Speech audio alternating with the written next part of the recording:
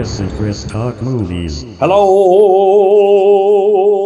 and welcome back to the podcast. My name is Chris Ferry, and of course, this is my co-host. My name is Chris Huddleston. And today, we are very excited to talk to you about Tim Burton's sequel to his Batman movie, Batman Returns.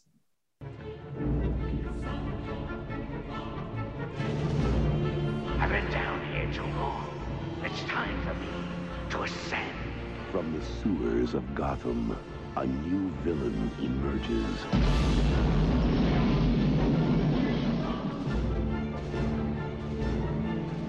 You didn't invite me, so I crashed. From the rooftops of Gotham, the perfect enemy comes to life. I am Catwoman. Hear me roar. Meow.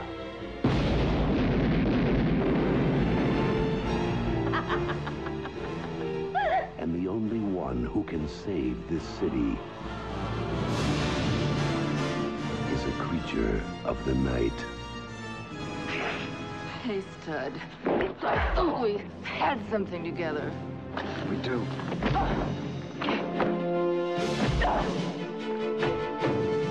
While she craves a romance she can sink her claws into, You're catnip to a girl like me. he plots a foul reign of destruction. My dear penguins, thanks to Batman, the time has come to punish all of Batman!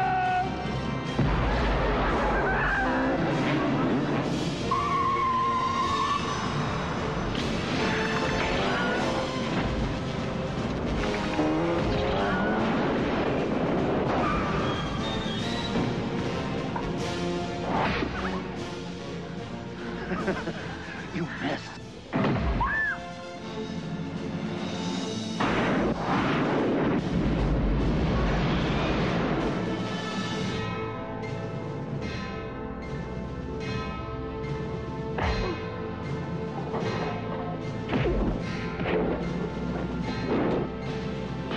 Above Gotham looms its greatest hero.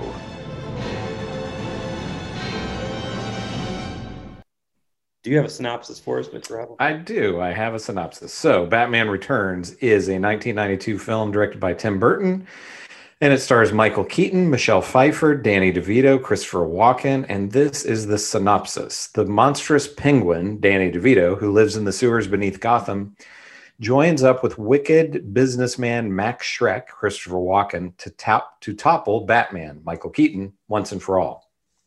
But when Shrek's timid assistant, Selena Kyle, Michelle Pfeiffer, finds out and Shrek tries to kill her, she is transformed into the sexy Catwoman. She teams up with the Penguin and Shrek to destroy Batman, but sparks fly unexpectedly when she confronts the Caped Crusader. All right. So, Okay, that's about right. So what did you think, Chris? You had seen this before. It's been a while since I'd seen it. I enjoyed it. You know, I enjoyed how refreshingly Tim Burton it was. It was a, Nightmare at Christmas kind of thing. It starts off with a monstrous baby being born and the pram being taken into, a Tim Burton-esque winter, like sort of abandoned city park that's like it's like in the middle of Metropolis. So like an abandoned theme park with rides and stuff in the middle of the city, and they throw the baby in its basket into the water, and then we follow it down into the sort of sewers, but into the like Arctic section of the where he is raised by giant penguins.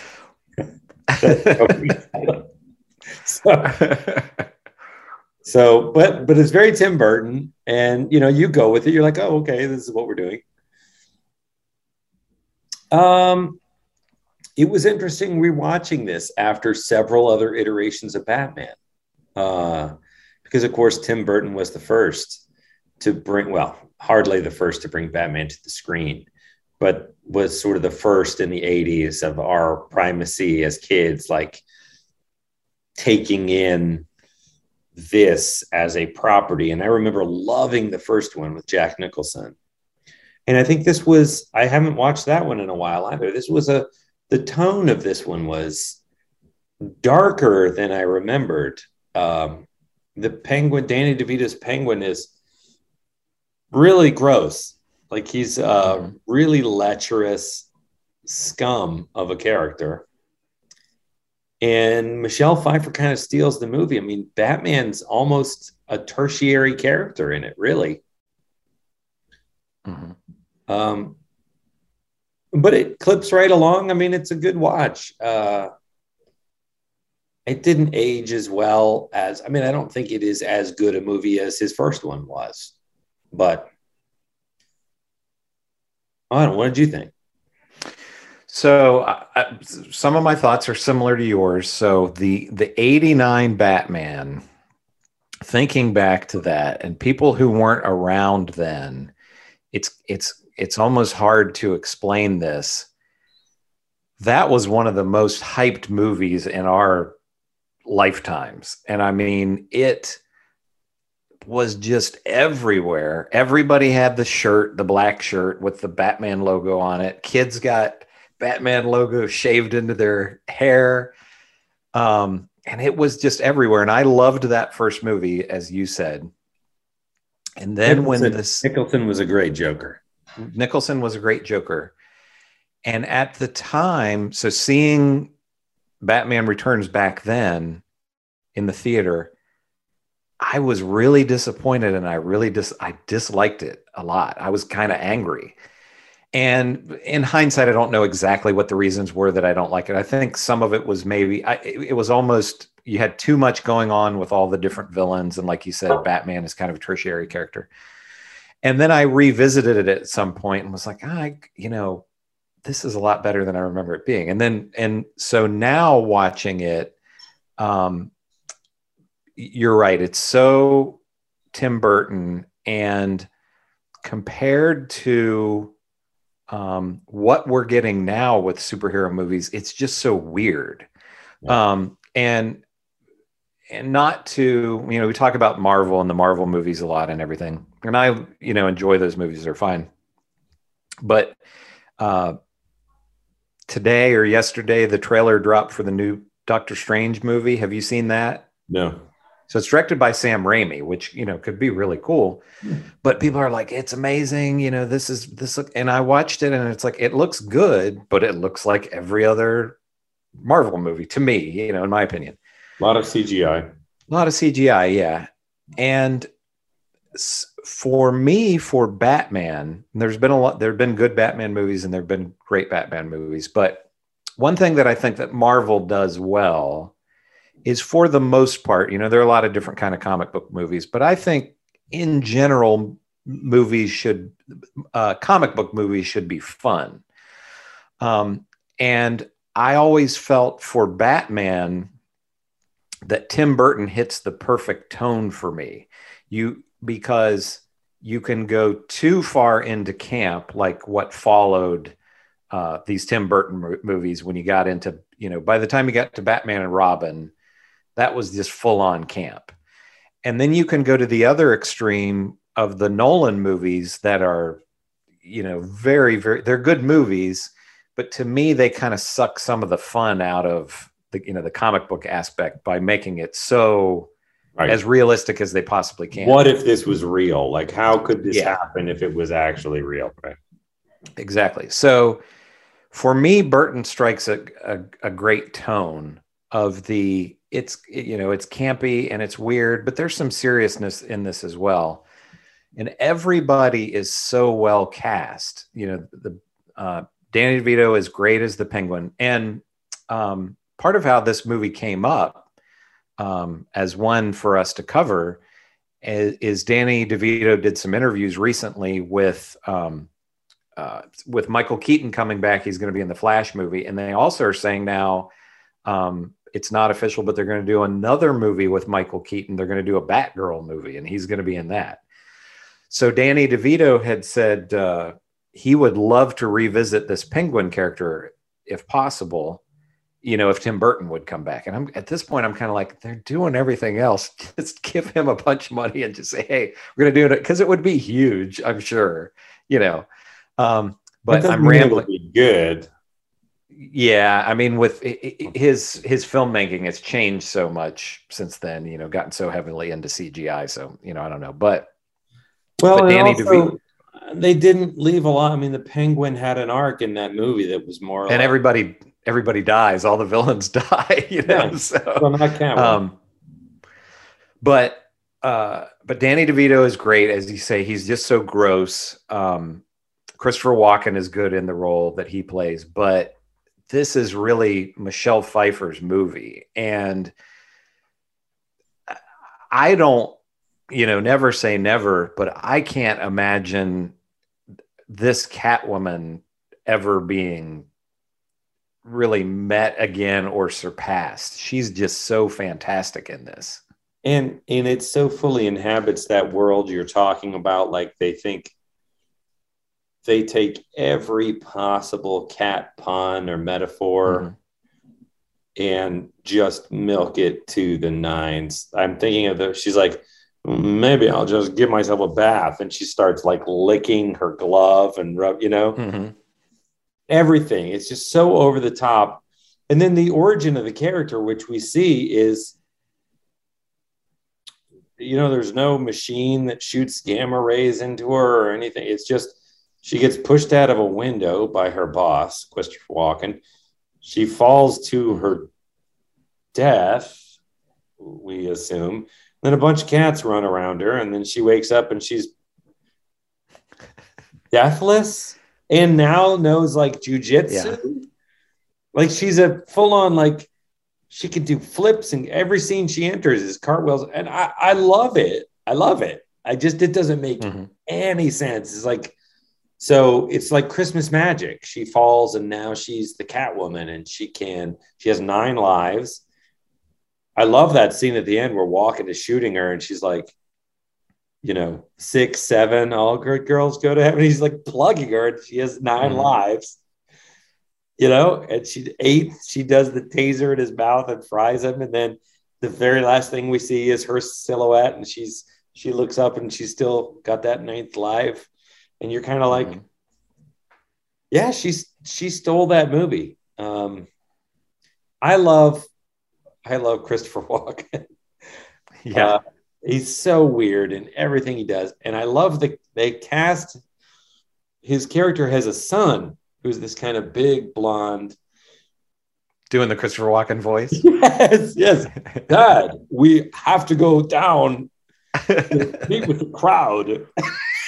Yeah. He doesn't have a lot of lines, but he's laying it on really thick. And I wondered, did the actor come in and be like, I want to talk just like Dad? Or did the director say it, or where that came from? Because it's such a balls out choice. But I love that. I'm like, oh, give the kid more lines, Yeah. And for as silly as all of it is, you have, I'm just sitting there watching it and smiling as you have this penguin army, all these penguins with the little rockets on them, Yeah.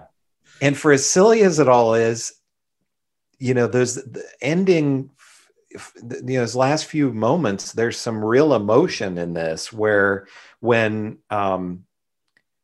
Batman rips off his mask to reveal to her that he's Bruce Wayne. And then when the penguin dies and the giant penguins come out and just push him into the water. I mean, it's actually a sad scene, Well, it does make you remember that however he was born, I mean, he was born monstrous, but you also get the sense that he's not just a bad guy because he was abandoned. Like, there's a scene and they keep him in a cage and a cat walks by the cage and he grabs the cat as a baby and pulls in. It's a funny bit.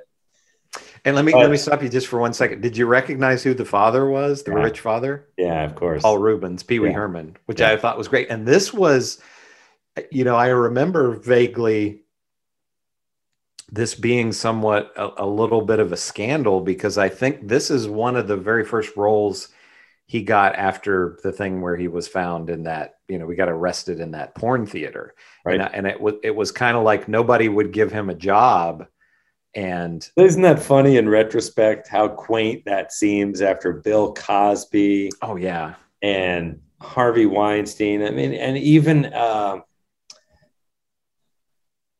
Louis C.K., which I'm not making light of, but I mean, these are criminal activities, right? And that destroyed his career. He was and now if you did the same, it probably would, if that were today, it'd probably enhance his career. It'd be like, oh, Pee Wee Herman, is caught in it. It's like, and again, for the record, I am not saying that these things are all, this is great. Why are we? I'm just saying, in retrospect, that destroyed the career of a guy who does what the cliche is, that men go into these theaters in their overcoats and masturbate.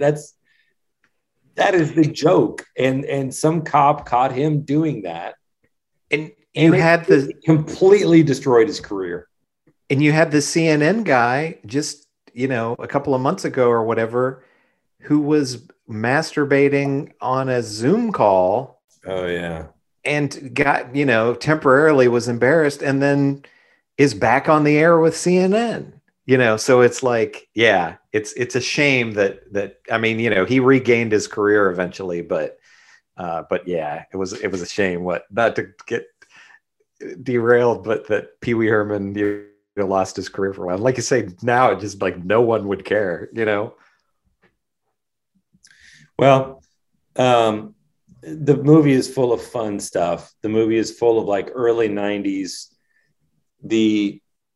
just to continue on the vibe of the sex thing, a lot of the stuff that Danny DeVito is, the penguin is a lech. And yes, a Quasimodo figure, but a real lech in a way that only I think like Danny DeVito can really. It's so gross. And at the time, I didn't think anything of it. I mean, at the time I thought, okay, he's a womanizer, but that's what, of course he's the mayor. That's what all powerful people are like. And now in 2021, watching it, I was like, oh, this is disgusting. This is untenable. This is, how dare you, misogynist. So it didn't stand up in that regard for me. It took some of the pleasure of it away from me because they were played as jokes, but I thought it made the character, I mean, he's a villain. You're not supposed to care about him, but at the end, I think you are supposed to feel like ultimately he was an orphan abandoned by his parents. Yeah. You're supposed to view him as somewhat of a tragic. Yeah. I watched the Penguin. The prevalent feeling I had watching it this time, watching the Penguin, was just disgust. He's just this disgusting. I like the prosthetics and stuff. I like the makeup they did on him a lot. That looked really good. Everything with these two Batman films, like I say, there are things that, they're probably going to be making Batman movies long after we're gone. But there are certain things that Tim Burton touched on. The suit now, the Batman suit, is really clunky. He can't move very well in it. So the fight scenes, he can't move at all. That cowl is one piece of rubber. I mean, look, see it here in the picture behind me. It's just one seamless piece of latex, and when he rips it off, you can see how easily it tears off too. It's utterly acceptable. I noticed, there towards the end, there's a fight scene with him and the Penguin, and I was just thinking, man, compared to today's fight scenes, I mean, this is just, it looks awful. But things that, again, the prosthetics with Danny DeVito are great, and the Catwoman costume is fantastic, and also the two other things that I feel like are pretty much untouchable with these two films are the Batmobile. I don't think there's ever going to be another Batmobile as great as this. And the Danny Elfman score, and this is one of the things that bothers me when they do reboots and reimaginings and all this kind of stuff, is when you have such a great iconic score. It's kind of like, it would be like if you did a James Bond movie and you never did the James Bond theme, or you did an Indiana Jones movie and you never used the Indiana Jones movie music, So we're going to have a different director with this new Indiana Jones movie, but I'm sure I know John Williams is scoring it. So you're going to have some of the original music. They would be fools, not fools. But with this Danny Elfman score, why not use some of that music, and I know, the different directors have different visions and all that, but just the... Well, I can see if you're jumping, like if it's a whole new Batman, if it's the Christopher Nolan Batman, why you wouldn't. And this new one that's going to come out with Robert Pattinson, These are all new. These are multiverse. And I actually felt in this Batman with the two villains that pulled focus from Batman. Batman, he got to kind of run around and beat up clowns. But I feel like he spent most of the movie as, what's his name when he's not in costume? Oh, Bruce Wayne. Bruce Wayne. Looking kind of befuddled, right? And sort of a romantic interest with Selena Kyle and looking kind of behind the ball, like not playing catch up. And I almost, in retrospect, think this is sort of the DC universe flirting with, are we going to do a Catwoman franchise? Are we going to do because the villains in this one are more interesting than the hero. I think a lot of that comes down to just Tim Burton's sensibilities. We have to do something different in the second one, yeah. Well, and not just that, but just it's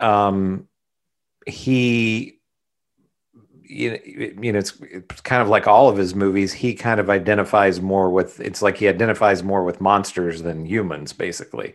Not that, these people are not humans, but I don't think he probably cares all that much about Batman, but he loves the Penguin and Catwoman. Well, he did in the first movie because both Batman and the Joker, they were sort of yin and yang. I mean, they were sort of equal freaks. And the fun of it was the Joker was the boisterous, colorful one, but he was ultimately the evil one. And Batman was the dark, cloaked in black, brooding one in the shadows. But the twist on him was that he was the good guy. So you have these two. And I agree that the Joker is the iconic Batman villain. You had to pick one. There you go. But then for a second movie, I think he said, well, how are we going to open this universe up a little bit? How are we going to play with this? And Batman became just kind of a foil. She stole the movie. She really stole the movie. And Danny DeVito was chewing the furniture, but I think ultimately he played the unlikable parts of that character so hard that the character was just unlikable. And he's so disgusting with, just the stuff coming out of his mouth all the time, and he's really, really disgusting. It would have been interesting. So, I mean, I feel like, and of course, this is just armchair quarterbacking, but it would have been interesting because he was so literally disgusting, right? He is deformed and hunchbacked and, almost he's ovoid shaped, and he has the gross thing and the sharp teeth and the pointed nose. I mean, he looks like a monster. And that's the whole thing is people recoil from him because he looks like a monster. And this Christopher Walken magnate, this corrupt business titan, wants to make him the mayor, so he's the puppet. There was an opportunity there to give the Penguin a kind of genuinely magnetic charisma. Like you bring him out and people, the public's initial response is to recoil. And I think the story tells this. They embrace him as this mayor, but when you watch it, that's really feels like that's all because of Shrek's marketing and manipulation, right? You don't ever really feel like, other than the penguin putting on the iconic tux and top hat, he acts that mayoral, right? He doesn't win over the people. He's sort of like, oh, he's always playing the gross version of the lines. So if the lines are kiss the baby, shake the hand, compliment the, it's the way it's performed in the movie is smarmy. And so we're supposed to be like, oh, they're buying it, but he's really gross. Well, we can see that he's really gross.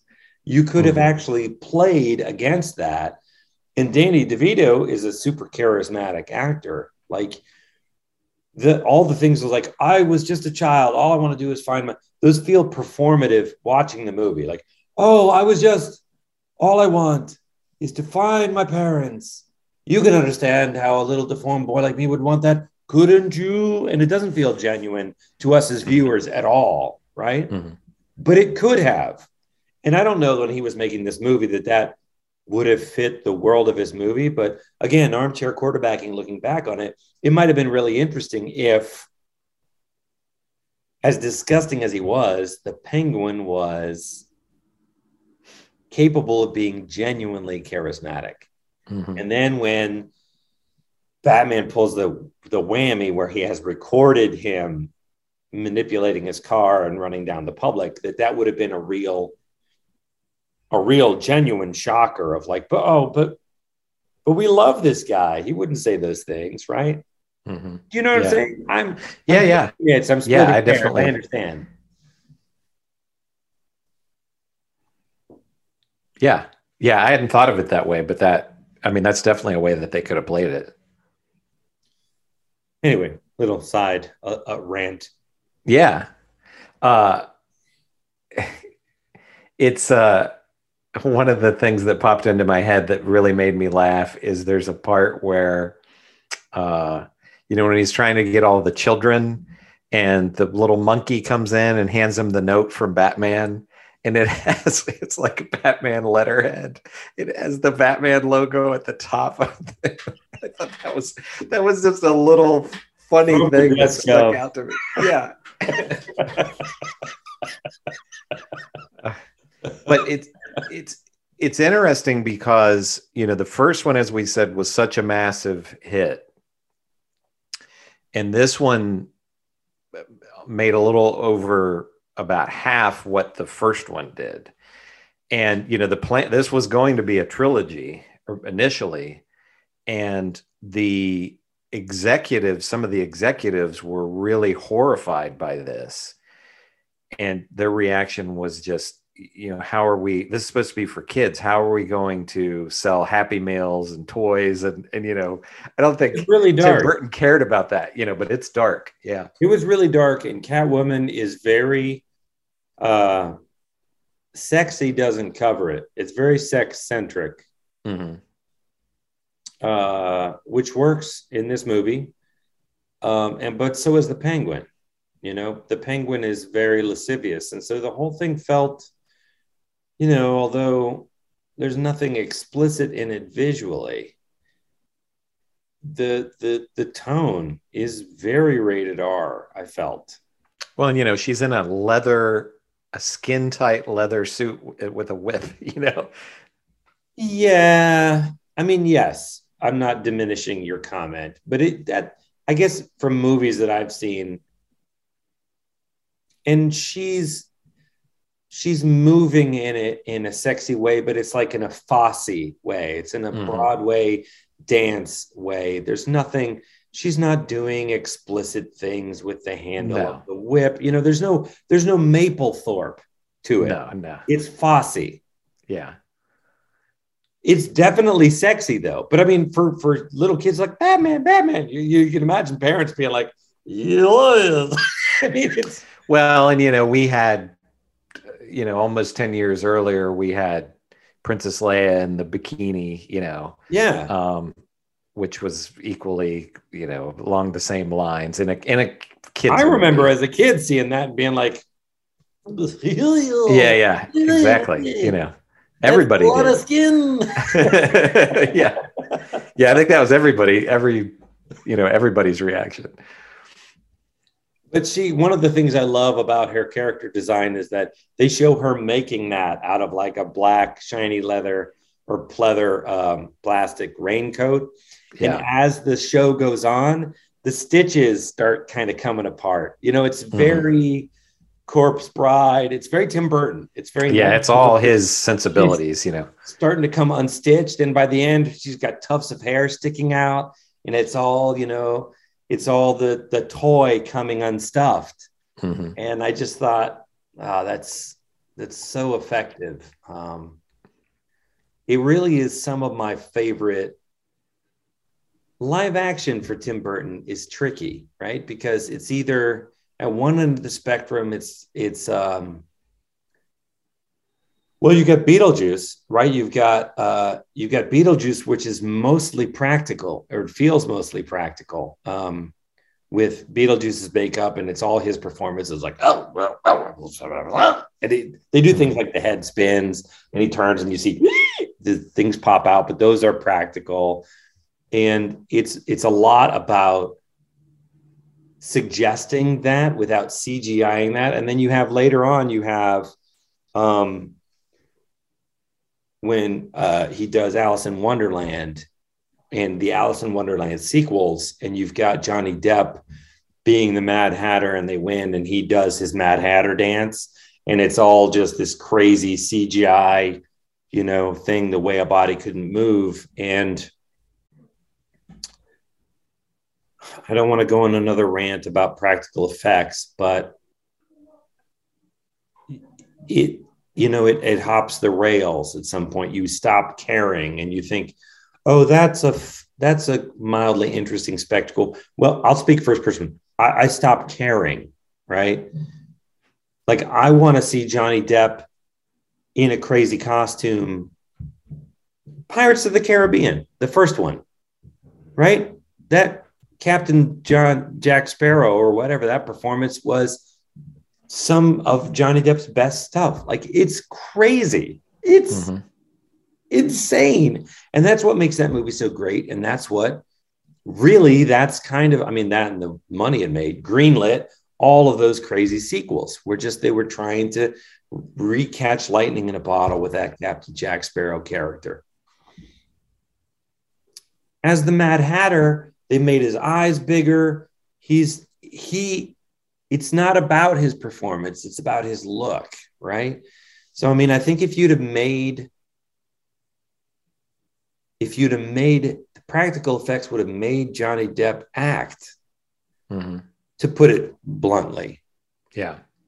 And if they'd have said, okay, now you've got to do this crazy dance, and he had to work with a choreographer to come up with some impossible looking dance that maybe there's one point where they CGI his head going 360 once as a kind of like, you're like, I can't believe he's doing that dance. And there's one thing you're like, well, that's impossible. Right. But it wasn't. It was just like, I'm a moving whirligig and none of this is real and nothing is. I'm kind of like, okay, well, I guess I'm out. Why am I caring about this when it's all just fake? Do you know what I'm saying? Absolutely. They did the same thing with Willy Wonka. Yeah, they did. That was Tim Burton. And it was, basically for me, Tim Burton had early on as good a run as just about any director. He did Pee-wee's Big Adventure. He did Beetlejuice. He did, this first Batman, the second Batman. Edward Scissorhands, Ed Wood. All of those all in a row. And then some other ones where, he started to trail off a bit, but he did Sleepy Hollow and, some other things. And then, he may have been the director most, I don't know if damaged is the right word, but just CGI just completely changed his career. and the movies have just, for the most part, have just been the heavily, he still did some stuff in there that was, he did Sweeney Todd, and which was good, but and I don't know if it was if he just didn't care anymore, or if because I feel like a lot of filmmakers seem to overestimate what you can do with CGI. And I don't know if they look at this stuff and think like, oh, it looks really great. I've always wondered about that. Well, I sent you that video about the visual effects artists talk about the Dune things, and that was really enlightening for me. And then I watched another one by those same guys where they do this. I don't watch that channel a lot. They took the trench scene at the end of Star Wars, the Death Star trench approach, where Luke fires into blows up the Death Star. Mm-hmm.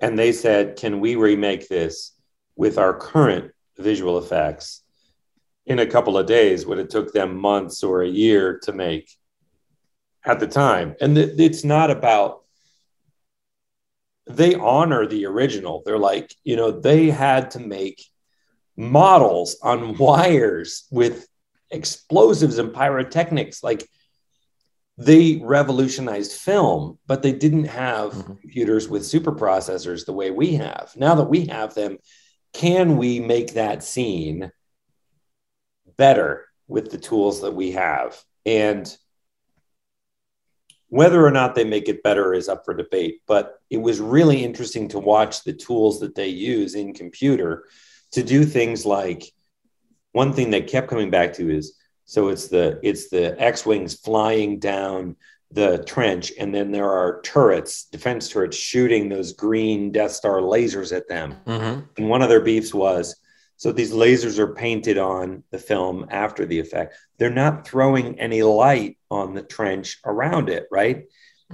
X-Wings and the B-Wings coming and the Y-Wings aren't throwing shadows on the sides of so they do all this stuff in computer and add some battle going on in the background above the trench that aren't in the original, that make it feel, actually it does two things. It makes it feel much more kinetic and engaging and three-dimensional. It also makes it feel more like a video game cutscene.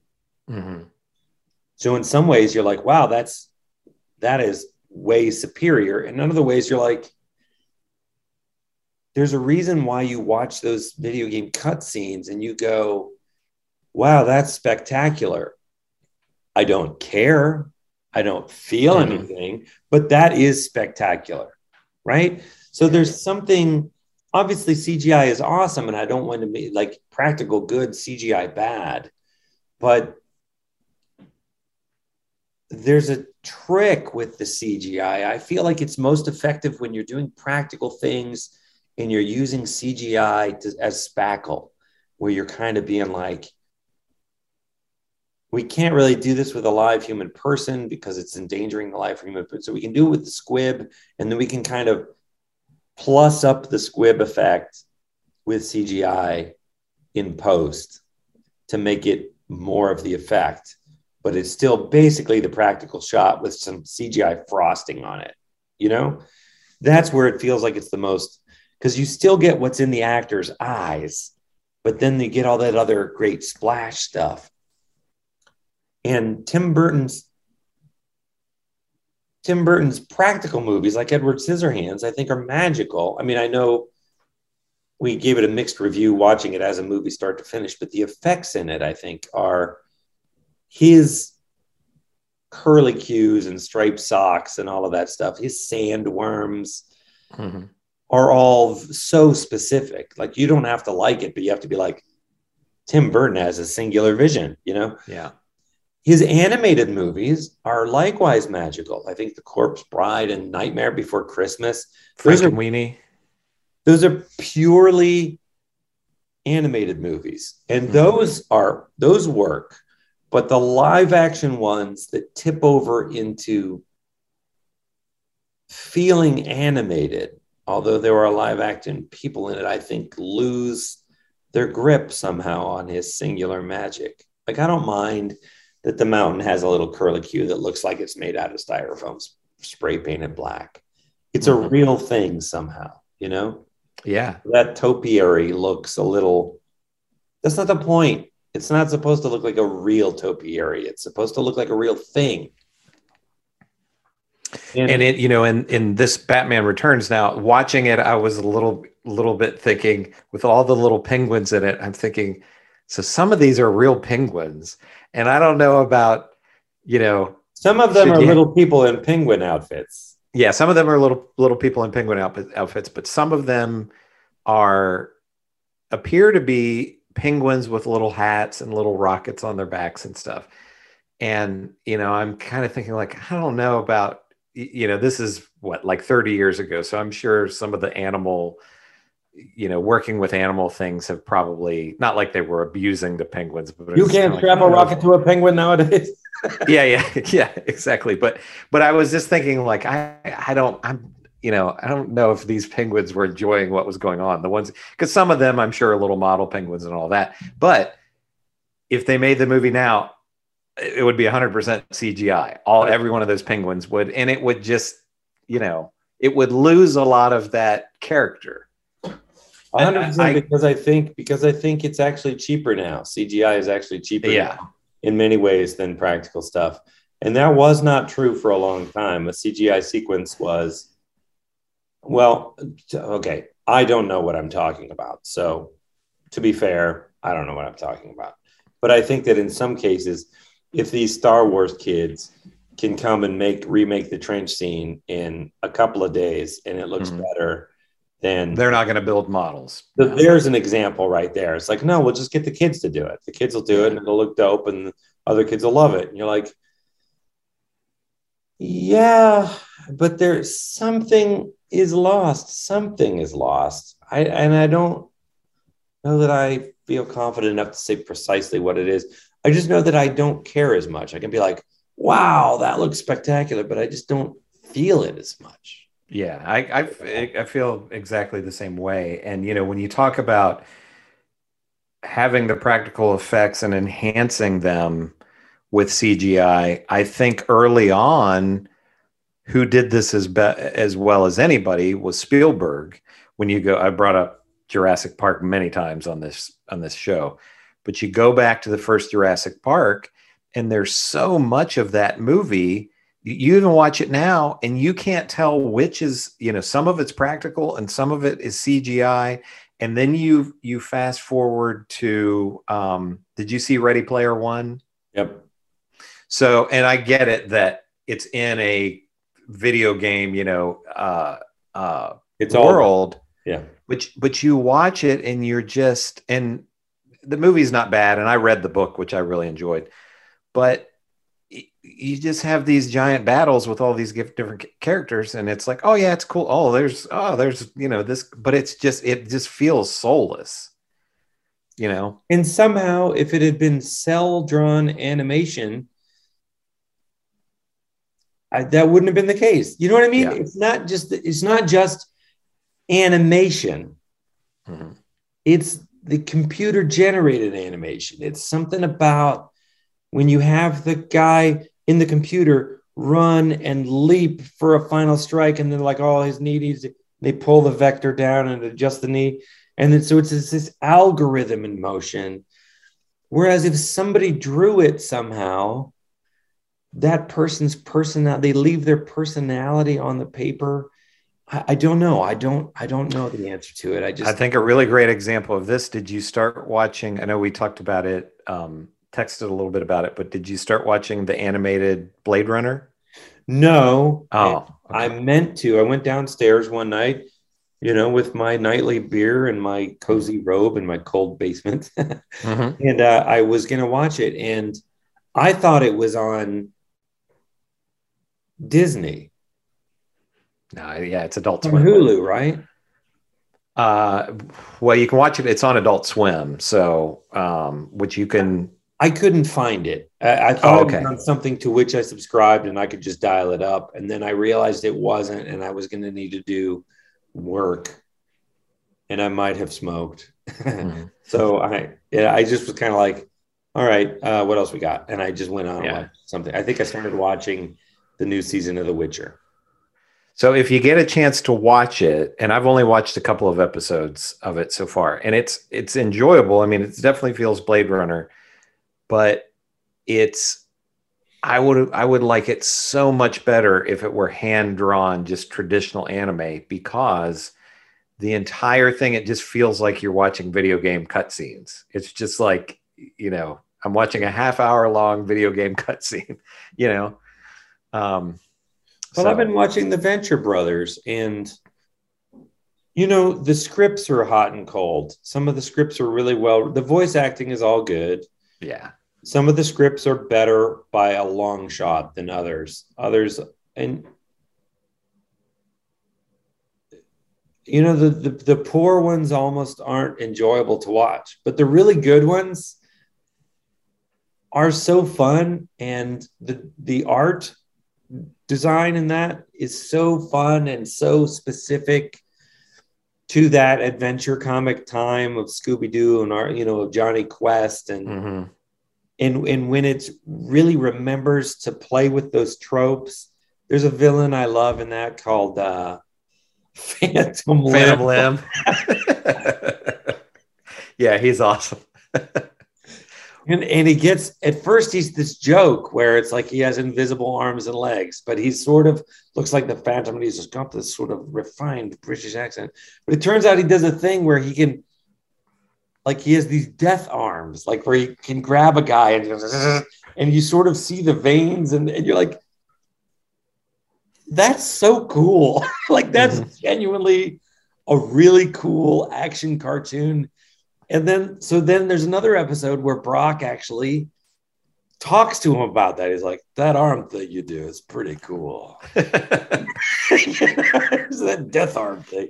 And then they're in opposition later in that episode. And he's like, why don't we shake on it? And like, gentlemen. And Brock is standing there looking at him. This is all just cell animation, cheap cell animation. Looking at him. And he goes ahead and shakes his hand. And then nothing happens. They shake hands, and then he laughs. He goes, for a minute there, I thought you were going to do that death arm thing you do. So did I. And they part as friends. And you're like, that's just so much fun. That's such a great episode. Yeah. And then there's other ones like potty joke, poo poo. And you're kind of like, this has been so much better than this episode that I want it always to be better than this episode. But I guess my bigger point with that is that that's not even particularly expensive cell-drawn animation. That's a lot of painted single backgrounds with just an overlayer of, some, it's not Hanna-Barbera cheap, but it's hard for me to imagine that would be cheaper done in computer. But maybe it is nowadays. I know with them, I don't know if computer would be quicker, but I know, it was a long time between seasons because it took them a long time to create the show. So yeah, I think it was pretty labor intensive in that regard. Just the time. It's just somebody has to sit down and do it, and that's what costs so much because you're paying people. Another character that I love, as we brought up Doctor Strange, is I forget what his name is, but the Doctor Strange like guy in it. The one who talks like this. He's got the goth daughter that he's in love with. They go out on a double date at one point, and the younger brother is like in a suit, like a gentleman. The other one is like, they're talking in the car. So who's my date like? And he's like, he's blonde. And she's like, okay. How does he dress? He's like, he dresses like Fred from Scooby.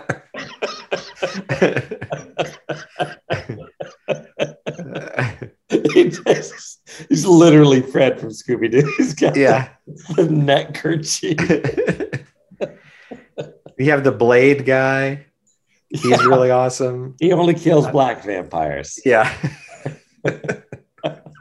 We've digressed massively, but it's a great show. And Dr. Girlfriend is one of my favorites. Oh yeah. What an awesome I just character. Love that. You feel like that was a one-off 2-bit joke from the very first time you see the Monarch. He's got his right hand man is a woman, his doctor girlfriend, and whoever did the voice just pulled out that New York accent. And they thought that's hilarious. And then they realized, oh, this character has somewhere to go. And Dr. Girlfriend becomes this really interesting character in the through line of the thing, leaves him and is out on her own. And she shows up as a kind of one-off joke in some episodes, but they're always bringing Dr. Girlfriend back in. Mm-hmm. Yeah. Anyway, Batman. It's a great show. Batman was interesting. So would you recommend it or not? Yeah, I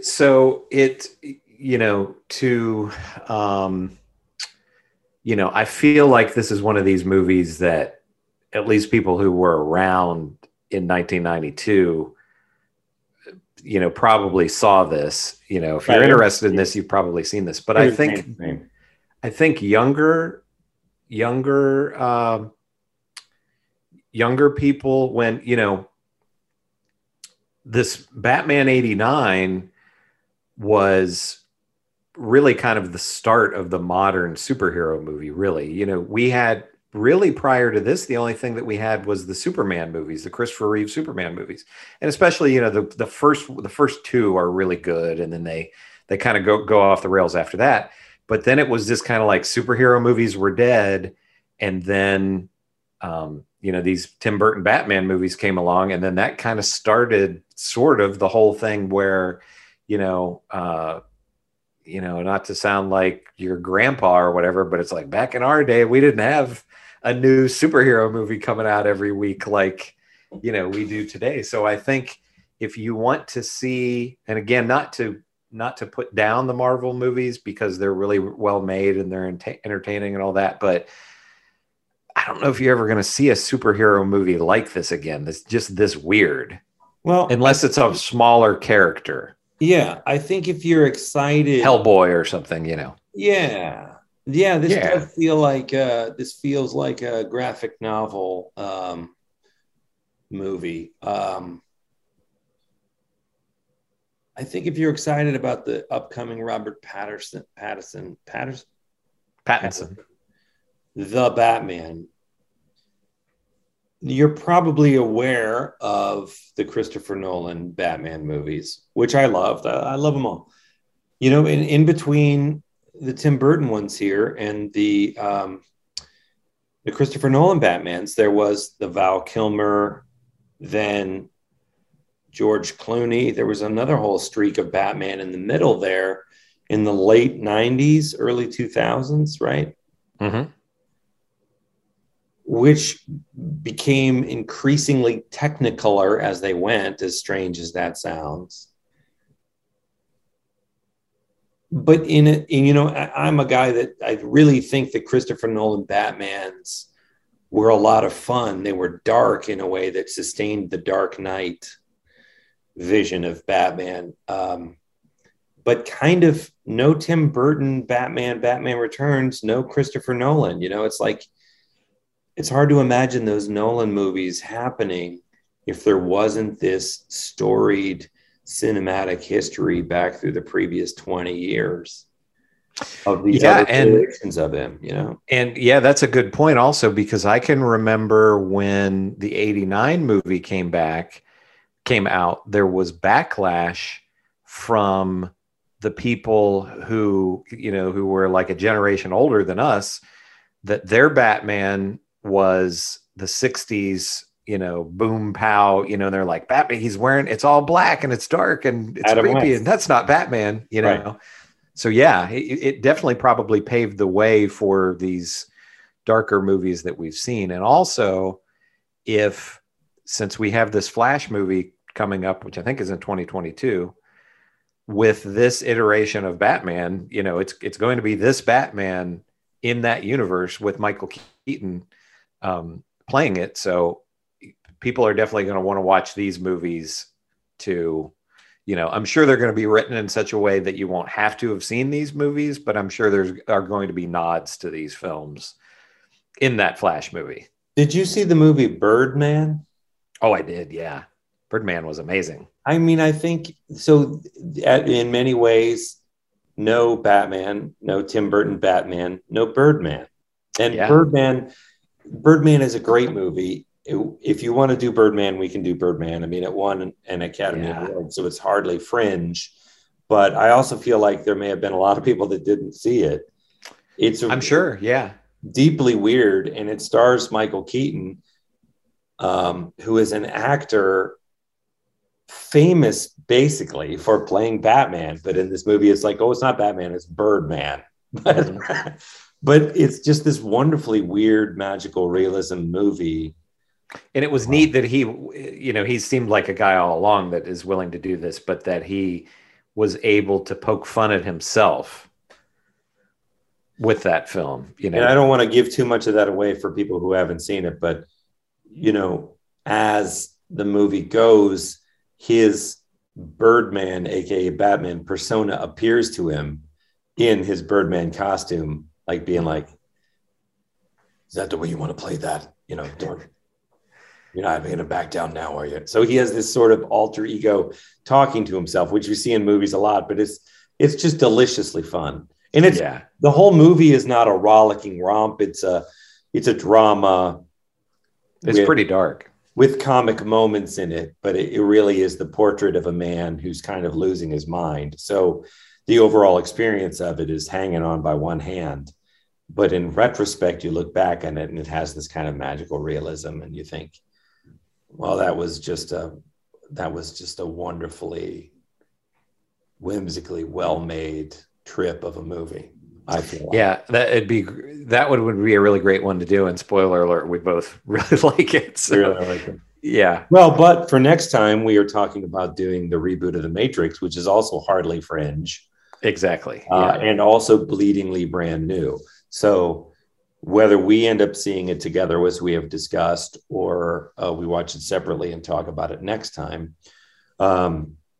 Maybe you come over and we do another episode together. Sure. Wow. Yeah. That would be cool. We're going to do The Matrix. What is it? Resurrections. Resurrection, whatever. The new Matrix with some of the same people. Now, 30 years later, 20 years later? Yeah, something like that. Yeah, more than 20, I think. And that'll be interesting. That will be interesting, whether it's good or bad or whatever. It'll be interesting. It's getting pretty good reviews so far. The trailer looked really promising. Yeah, I thought so. And I not to get in a whole discussion about The Matrix, and I think, I'm not alone in this view. The second and third Matrix I didn't enjoy. Yeah. And I do not think I have watched them since I saw them in the theater. Yeah. I went back and watched them on TV or whatever, and I actually like them a little bit better rewatching them, because I had a realization as an old man. I was like, oh, these movies were never made for me. Mm-hmm. These movies are made for teenagers. And I went loving The Matrix and feeling like The Matrix was my movie. I went to see the sequels to The Matrix thinking I was going to get more of the same, but they went back to the drawing board and they said, who is our target demographic here? It's a lot younger than Chris is. Mm-hmm. I felt betrayed at the time, and watching it with some distance, I was like, oh, well, if you view it as a movie aimed at like 16-year-olds who are like dating and, figuring all that out, the whole Trinity, the juvenile feel of Trinity and Neo, I'm like, okay, so it's a young adult movie. That's what that is. Mm-hmm. That's not what I wanted it to be, because I didn't feel like that's what the initial Matrix was. But 2 and 3 really, because I walked out and be like, that was so stupid. I'm like, well, no, it was just aiming younger. Yeah, that's. Maybe it was. I felt the same. But anyway, I have to go put the kids to bed. So, Chris, all right, talkmovies@gmail.com. That's how you can find us. We're on YouTube. We are on the podcast. We're going to do The Matrix for next time. Merry Christmas. Merry Christmas. Happy holidays. What else? Greetings. Happy New Year. Yeah. Happy everything. Kwanzaa, Hanukkah. Just Hanukkah, atheism, Satan. Well, I don't know what I'm doing. And one thing that we didn't, I don't think we said at all. We also did Batman Returns because it's a Christmas movie. Right. So As many Tim Burton movies are. He loves. You can add this to rotation of Christmas films if you are looking for something new. That's correct. And if you didn't catch our Christmas movie, one of them was, what was the last year we did Anna and the Apocalypse. Anna and the Apocalypse. If you've never heard of that and you didn't watch that episode, man, go check out Anna and the Apocalypse. It blew me away. It was so weird. It's a great movie. And we did Black Christmas last week, which I think I'm going to watch again before Christmas is over because my sister has never seen it. And I was like, oh, we should watch Black Christmas. So I think I'm going to check it out. All right, my friend. Well, I look forward to seeing you in person soon. And sounds great. To all of our listeners and viewers, thank you so much for joining us yet again. And we will talk to you. My hands keep fading. Next week.